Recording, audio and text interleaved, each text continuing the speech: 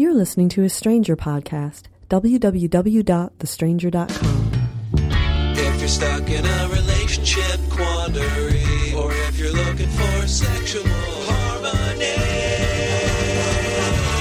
well, there's nothing you can't ask on the Savage Lovecast. Before we get to your calls, I have some distressing news for the centaur fetishists and people into mermaids and furries out there who are anxiously awaiting the results of genetic experiments that may provide them with the sex partners of their dreams. Senator Sam Brownback, religious conservative, wackadoodle, former presidential candidate, has introduced a bill that would ban the production of animal-human hybrids by genetic scientists working in the United States. This is hilarious. I mean, I don't think that people should make animal-human hybrids. Generally, I'm sort of opposed.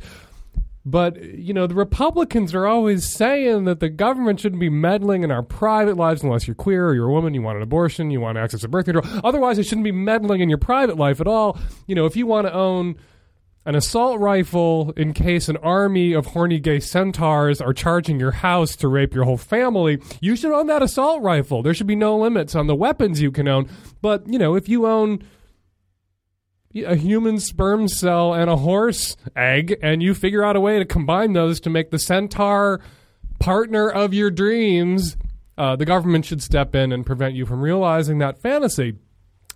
And creating that life. And I thought they were pro-life. I guess they're not pro-life. They're not pro-centaur life. They're not pro-mermaid life. They're not pro, you know, women with cheetah skin and big hairy tit life. They're humanist. I guess we have to make humanists like racist. Humanist means a good thing where I come from. But I think it needs to be racist. Like they're anti-centaur. They're centaurists. They're anti that fawn guy from Lion, Witch, and the Wardrobe, who I thought was kind of hot, you know, for somebody with goat legs and twee tastes and interior design. I thought he was kind of hot. You know, I would have done him. I'm not sure what a goat penis looks like, but hopefully he didn't have a goat penis. Hopefully he was goat from the mid-thigh down. Anyway, I'm pro-freedom, and I think that people should have the freedom to realize their centaur fantasies one day. Sam Brownback, however, is protecting us from that development because, you know, the healthcare thing is solved, the wars are solved, things are pretty peaceful and calm here in the United States, and we can move on to less pressing threats like the coming of the gay centaurus. This episode is brought to you by adamandeve.com, where you can find over 18,000 adult entertainment products for every lifestyle. To receive 50% off most any item, plus 3 adult DVDs, plus an extra gift, plus free shipping, visit adamandeve.com and enter SAVAGE at checkout. Hi, Dan. I love the show. So my girlfriend just had a marshmallow she didn't want to eat, and so on a dare, she stuck it in my butt. And now I'm walking around with a marshmallow in my butt, and I'm wondering if I can get a yeast infection. Also, what are the tech-savvy at-risk youth at risk of?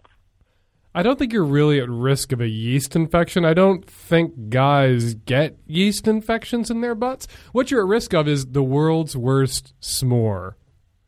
But really, that's it. And what are the at-risk youth at risk of? Well, they're locked in a room with me at least once a week for several hours. And if that ain't risky, I don't know what is.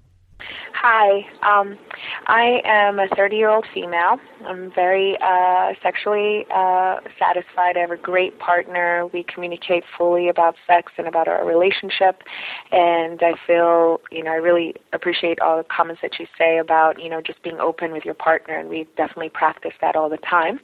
My question is about autoerotic asphyxiation. I am getting really turned on by the idea of getting choked while we're having sex, and just not really sure whether or not if there's any way to do that safely, especially in light of what recently happened to David Carradine. And I don't know. We wanted to start to read a little bit about it and maybe go see a therapist about it, but I just wanted to submit a question to see, is this something that we should just leave alone, or is there even a possible way to do it and do it safely so that my boyfriend doesn't go to jail for hurting me? I'm just going to read you a little quote from SM 101 by Jay Wiseman, who is a old-time player in the BDSM community. And this quote comes to us via Mistress Matisse's column, Control Tower, which runs in The Stranger. About choking, he writes, I know of no way whatsoever that suffocation or strangulation can be done that does not intrinsically put the recipient at risk of cardiac arrest. I know of no reliable way to determine when such a cardiac arrest becomes imminent. If the recipient does arrest, the probability of resuscitating him or her, even with optimal CPR, is small. Don't do it.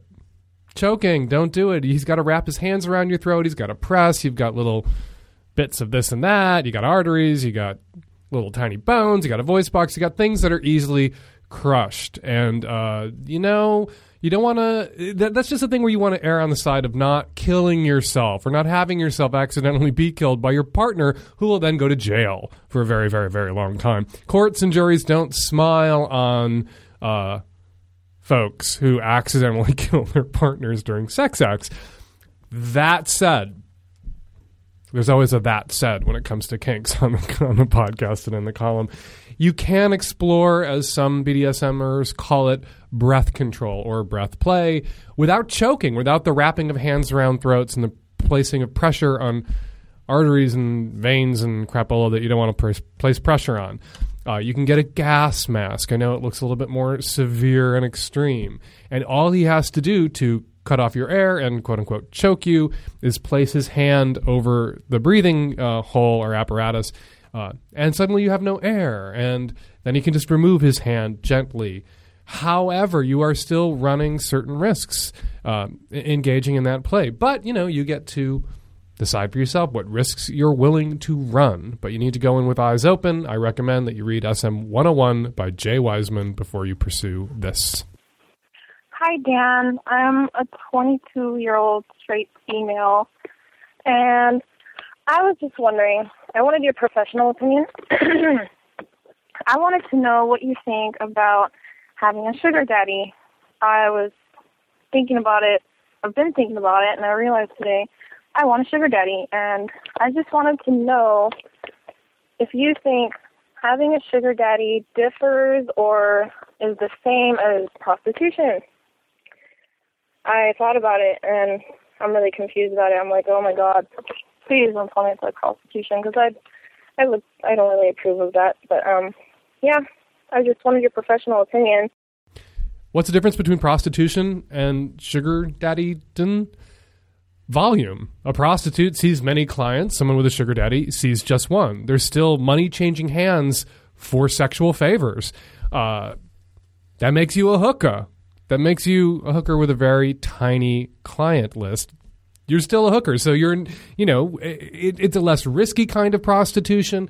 Some people feel it's a more humane kind of prostitution, particularly if everything's above board. There are websites where you can volunteer your services. You can advertise that you're looking for a sugar daddy, and sugar daddies can find you. For instance, seekingarrangement.com for an elite sugar daddy website for mutually beneficial relationships. You're free to pursue this. And like I said, someone with a sugar daddy who's taking money for sex, is only taking money for sex with one person, is running less risks than someone who sees more clients. But don't look down your nose at prostitutes or prostitution if you're contemplating really getting into the same line of work. Hi, Dan. I'm a young woman in the New York metropolitan area, and I have a question for you about thongs. I don't wear them anymore because when I did wear them years ago when I was a teenager, I always felt like they gave me gas. And I have no idea if that's credible at all, if it's even possible for a thong to give you gas.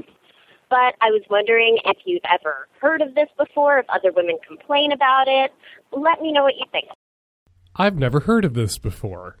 I think maybe you missed a correlation for causation. Maybe a few times you were wearing thongs when you were particularly gassy for some other reason, a burrito, who knows. And you came to associate the thong with the gas when the thong was a coincidence. Or perhaps you were just more conscious of passing gas when the thong was in your crack, neatly dividing every fart in half. Thank you for your call. Hi, Dan. This is Andrew. My question for you is, how can you ask a stripper if he's also a sex worker? I was at a club over the weekend, and there was this really hot stripper, and I was curious to know if he was also a sex worker, because I wanted to pay to see for them. So do you just ask directly? Is that rude? Strippers, of course, are a kind of sex worker, just like somebody in a sugar daddy relationship is a kind of hooker. But not all strippers do full sex work, do escorting. But most strippers that I've known have fielded that question often. Some of them were actually sex workers, and they fielded that question. They were delighted to be asked because they wanted that extra income.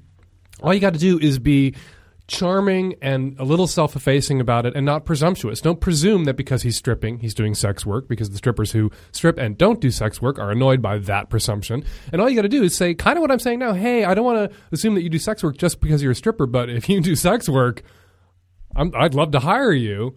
And then stuff a 20 in his jock if he's stripping at the time. And if he does, he'll smile and say he does. And if he doesn't, he'll smile and say he doesn't. You can't offend most strippers if you put the question to them about sex work in a non-presumptuous way. Good luck. Looking to spice things up in the bedroom? Fantasizing about surprising your lover with an adventurous new toy or adult movie? Well, here's an offer you won't be able to resist. Go to adamandeve.com for a limited time only. You'll get 50% off just about any item. And that's not all. There's more. You'll also receive 3 free adult DVDs, plus a free extra gift, plus free shipping on your entire order. Check out adamandeve.com today for this special offer. That's adamandeve.com and enter SAVAGE at checkout. Hi, Dan. I have a question about sex toys, or actually a sex toy in particular. I got a call from my girlfriend at work. She got home to find that a sex toy that I had left out to dry had been peed on by one of my cats. It's one of those, it's like a jerk sleeve. So the outer plastic shell is fine, but they've been peed on the inner sleeve part. So should I throw this out? I spent, a decent amount of money on it, certainly enough money to make me think that maybe I should think twice about just throwing it out because the cat peed on it. I guess, if I'm not mistaken, urine is sterile, so that's not a problem, and it doesn't really smell like cat pee. I washed it out pretty vigorously. But it still sort of bothers me. I can understand why you're having a hard time parting with this sex toy, considering the mental energy you've poured into contemplating whether or not you should throw out this sex toy. You really have examined this from all angles. Now, I'm examining it from the angle of Babeland.com's website, where sleeves don't really cost more than $25.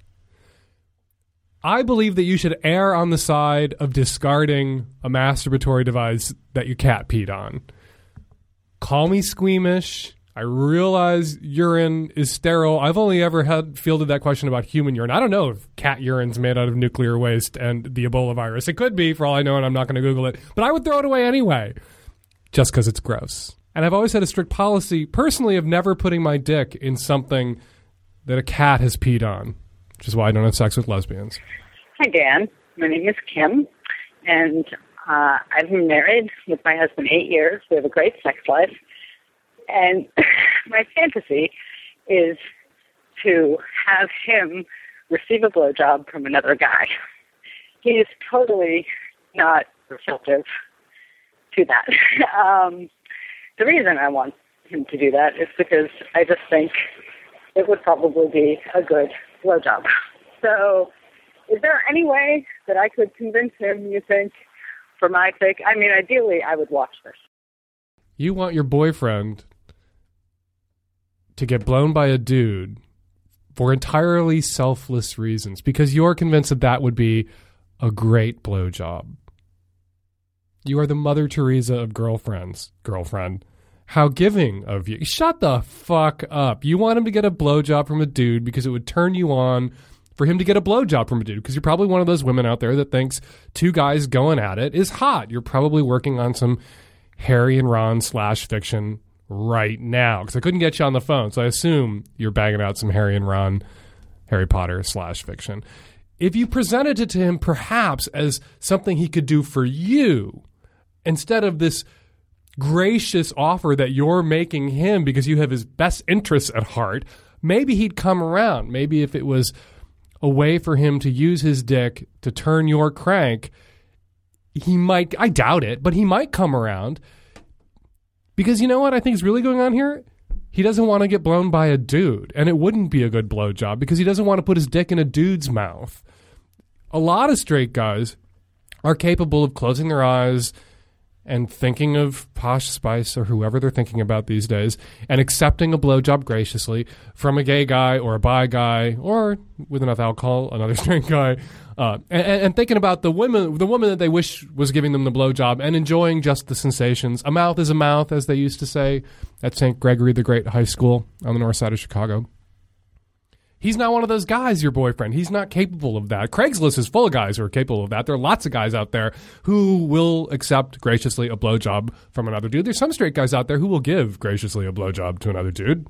I've seen them with my own eyes in my own lap.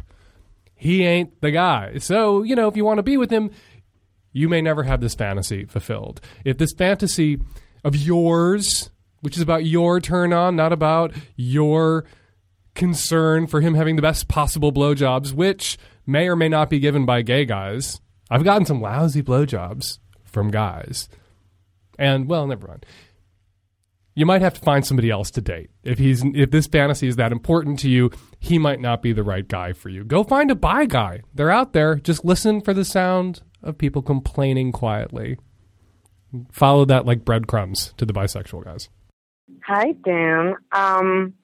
I'm a 21-year-old girl active on the BDSM scene. One of my friends recently told me something that I was shocked to hear, which is that not only do you have to be wary of STIs, but you also have to be wary of toy-transmitted infections. And I don't mean sex toys like dildos, like duh. I mean, like impact play stuff, like whips, floggers, all those fun BDSM stuff. Apparently, there are certain infections that can be transferred through those.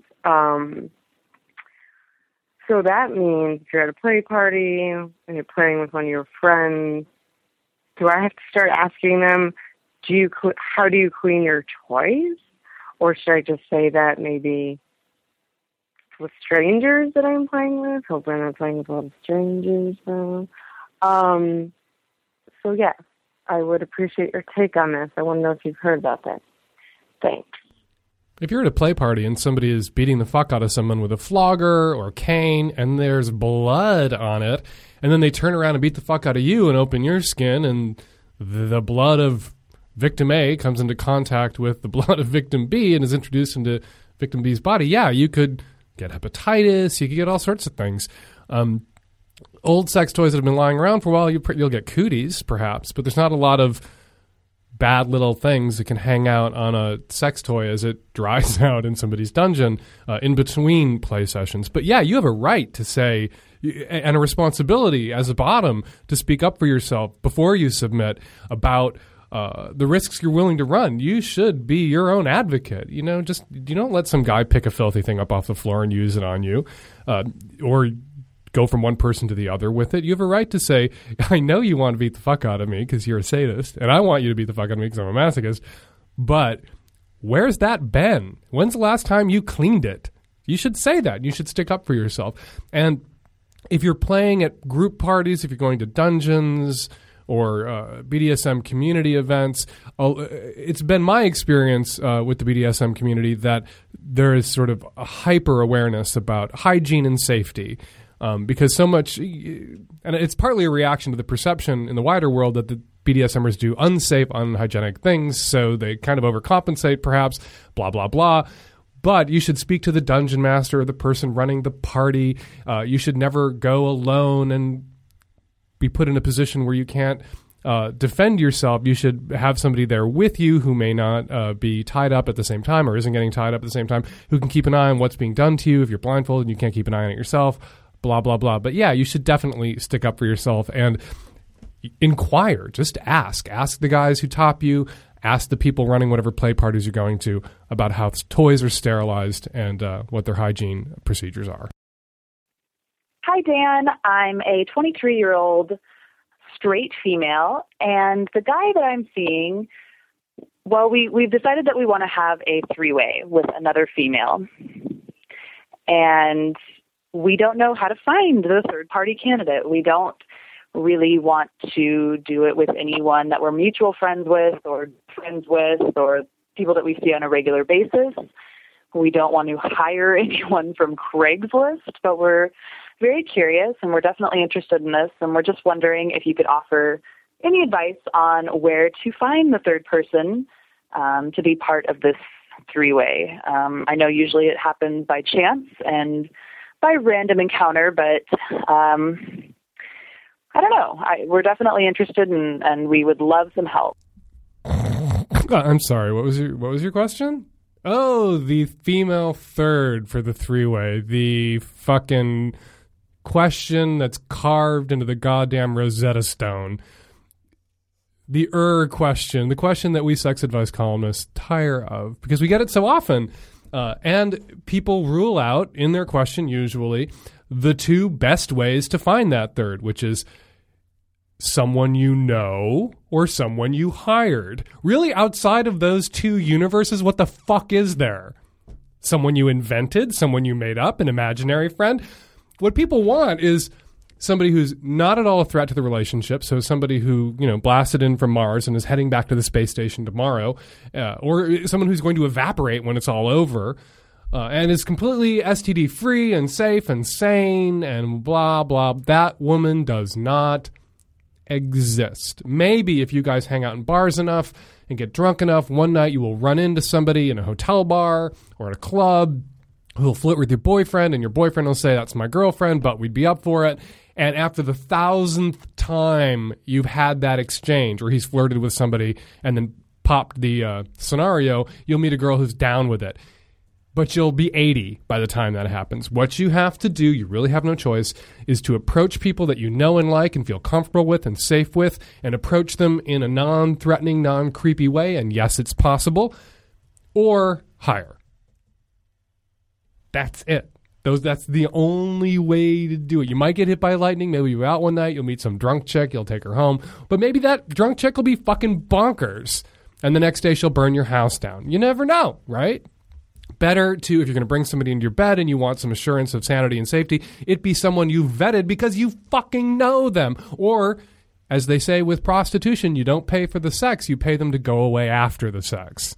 A final suggestion. If you read the personal ads on any website and any newspaper that still has them, you will see the ads, scores of them, from you guys, from couples looking for the third, for the mythical third, for the unicorn lady who you don't know and you didn't have to pay, who's going to evaporate when it's all over. And they never find them. These ads go unanswered. I know this from having run a personal section for a while. They never get an answer. I have a suggestion for these couples who are advertising looking for the third.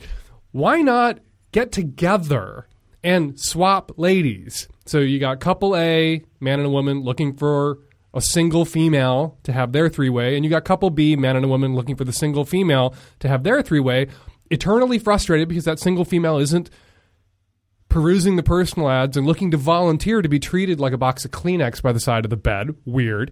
Why don't these two couples get together, and one night the lady from couple B visits couple A at their house, and the next night, the lady from couple A visits couple B at their house, and everybody had their girl-boy three-way, and everybody's happy. Hi, Dan. I live with my boyfriend. We're broke, and we need some extra money. I work full-time, so I really don't have any time to pick up a second job. I don't even think I could find one even if I wanted to. And my boyfriend's having a lot of trouble finding a job as well. So he decided in desperation that maybe he can do a little something on the side, meaning prostituting himself. Now, obviously women are not going to pay him to do this, so obviously he would have to, have men pay him to do things. And I'm not completely against the idea, unless he's completely against the idea, which he doesn't seem to be. I'm just more concerned about what this would actually entail, other than the obvious things, what the not-so-obvious dangers are, and kind of how to get into it. And I thought maybe you would know. Hi, Dan. How are you? I'm doing okay. How are you? Good. How's the boyfriend? How much? I mean, how much for the boyfriend? Oh, God. I thought I'd break it in myself. No, I'm kidding. I'm not... I have actually a really funny story about that. Oh, what is that? An update? Kind of. So he didn't end up doing anything, but I found this ad on Craigslist for some 46-year-old man who wanted to watch the two of us have sex for $1,000. And I was strongly considering it, and then I think I just decided that I'm not all that into sex work anymore. Okay. Yeah. So I don't really know if I have a question anymore, but I'm still kind of curious if you know anything about it that you can tell me, because it's definitely an interesting subject. Is your boyfriend still contemplating doing sex work? Yes and no. Like, he keeps insisting that he does it. I guess because he wants to make money and contribute, but I'm kind of against it, just because I know that he's not interested in men. So, and you have a right, for health reasons and safety reasons, to object. Somebody who's in a couple who decides to go into sex work really does need the buy-off of their regular partner. Right, so yeah. I think you should have veto power here. And there are risks he will run.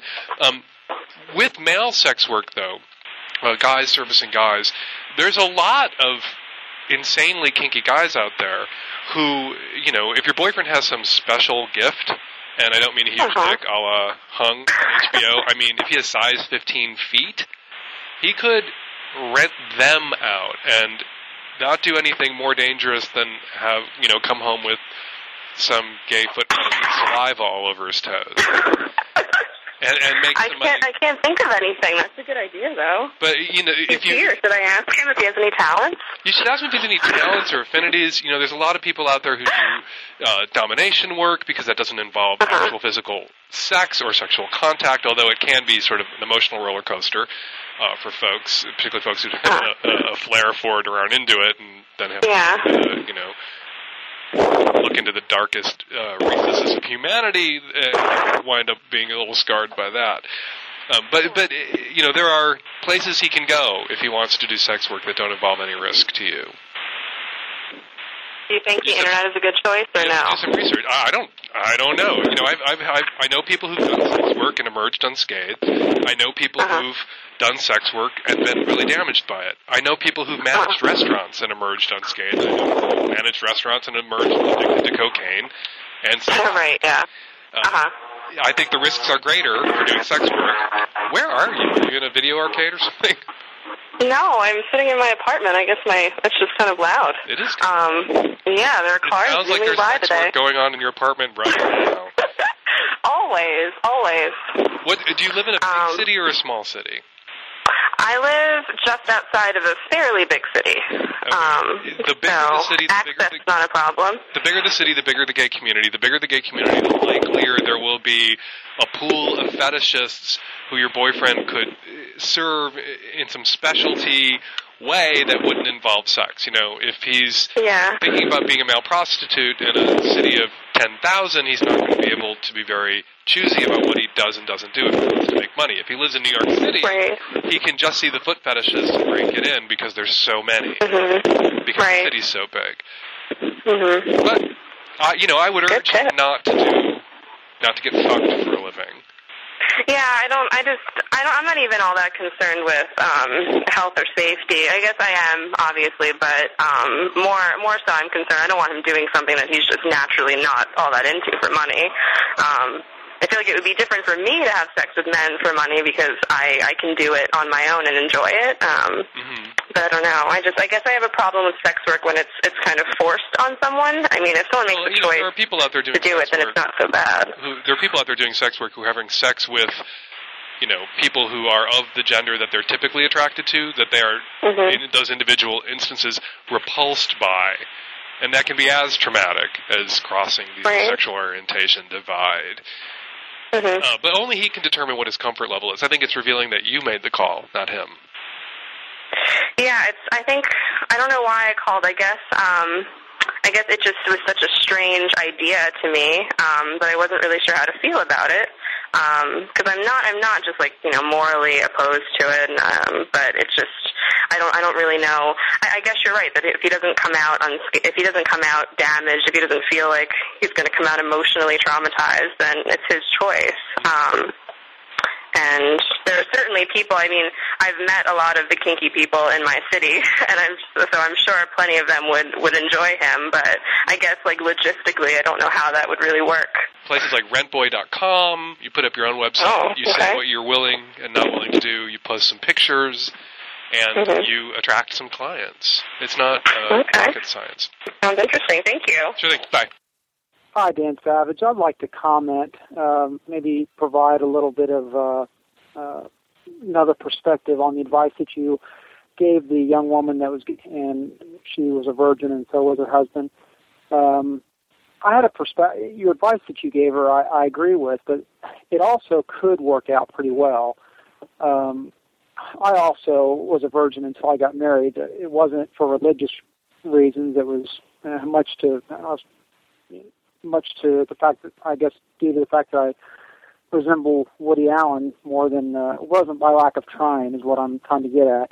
And we've been married 20 years this year, and we've had a very, satisfying sex life. We went into it, like you said, not knowing what we were getting into, but, we found that over the last 20 years, we've been able to work on it, and we've been able to build it into something that's very mutually satisfying for both of us. And I just feel like the advice that you gave that young woman was that she was making a big mistake. And I just wanted to counter that advice and say that although it's likely that would happen, it doesn't happen in every case. And I would argue that the chances aren't any better or any worse for two people that are going into it as virgins.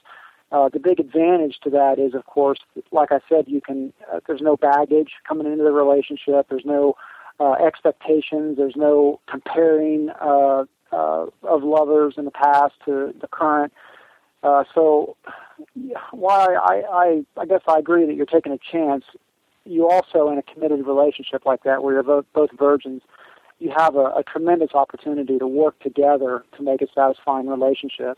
And it sounds like that's what she's trying to do. She's calling your show to ask advice, and it just sounds like her goal is to please her partner, and that's a very good way to approach it. And I think as long as he approaches it the same way, their sex life has every bit as chance as being satisfying as somebody that went into the marriage relationship without being virgins. Thanks for the show. Love to listen to it every time I get a chance. Thanks very much for your call, and I don't really disagree with anything that you had to say, except these parts of your call. You say the chances no better or no worse if you marry as virgins than if you don't when it comes to establishing a healthy sexual relationship.